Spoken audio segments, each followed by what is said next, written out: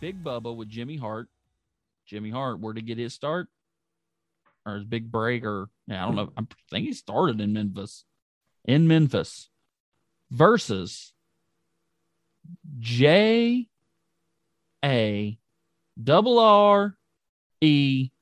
double T double J Jeff Jarrett.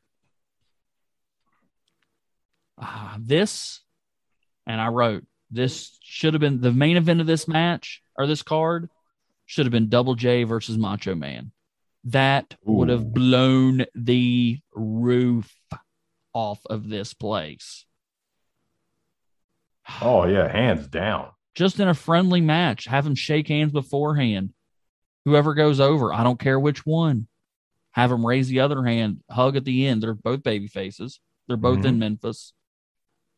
And the crowd would have popped huge. Have Jimmy Hart out there just for poops and giggles. Just because, hey, it's Memphis. Stick Jimmy Hart out there. That would have been perfect. Especially when we see what we got for the main event. Yep. But anywho, back to this wonderful match. They point out that Jeff Jarrett can't really sing, so they're mocking Raw's angle. Love it. I did like that. I like that a lot. That was beautiful.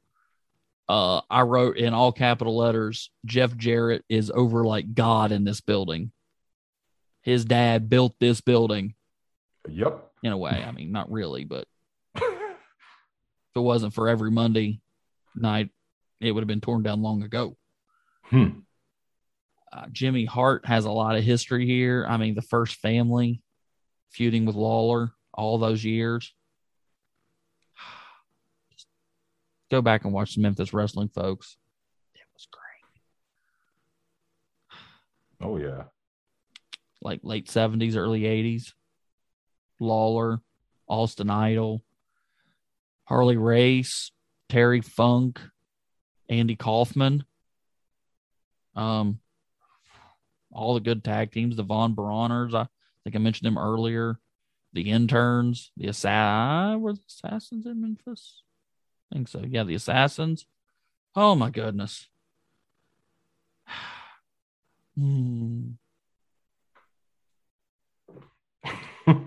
Yeah. Bobby Heenan back in Tennessee as well.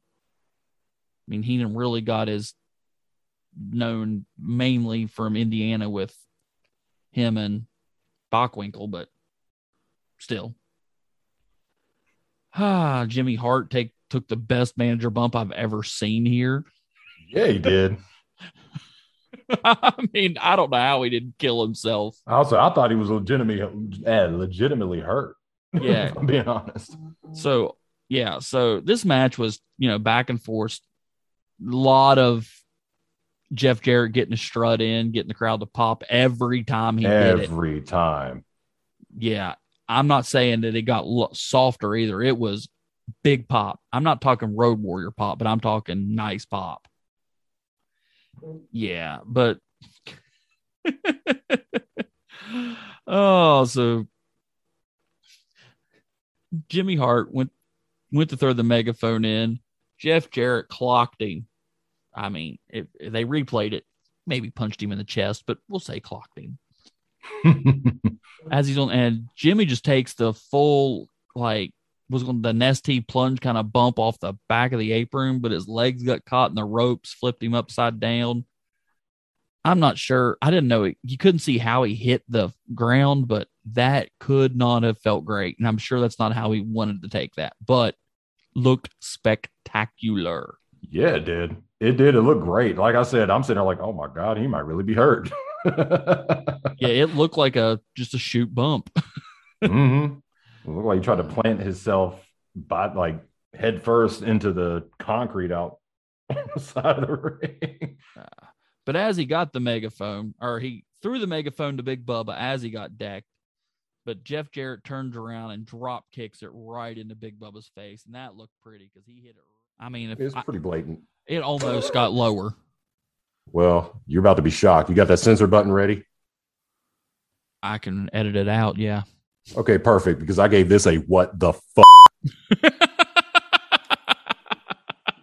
I was flabbergasted and borderline offended that they put this match on here. Like, and not for the fact that they beat the crap out of each other. That's cool. I don't care about that. But just the simple fact that this had nothing to go on. You know what? I'm just going to stop because I will be on this for 30 minutes. Keep going. Because this was an absolute travesty.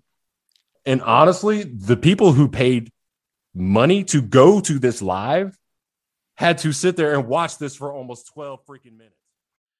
Now we get to the match that I was kind of looking forward to. And boy, was I disappointed. Taker versus Mankind in the Boiler Room Brawl. And wow.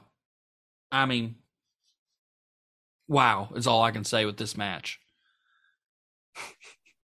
I gave this, I'm going to come right out with it. I gave this a D. I hated it. And the only reason it gets a D is because the respect I have for Taker and Mick Foley.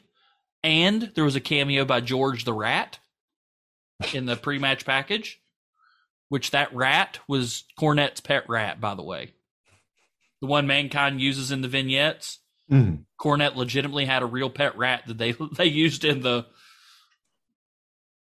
Huh.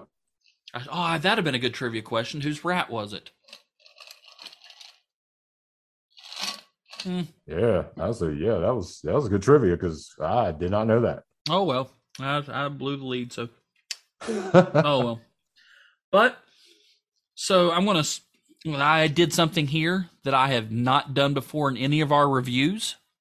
Spoiler alert, not the last time I'll do it this weekend. I fast forwarded through this. I watched about the first 5 minutes.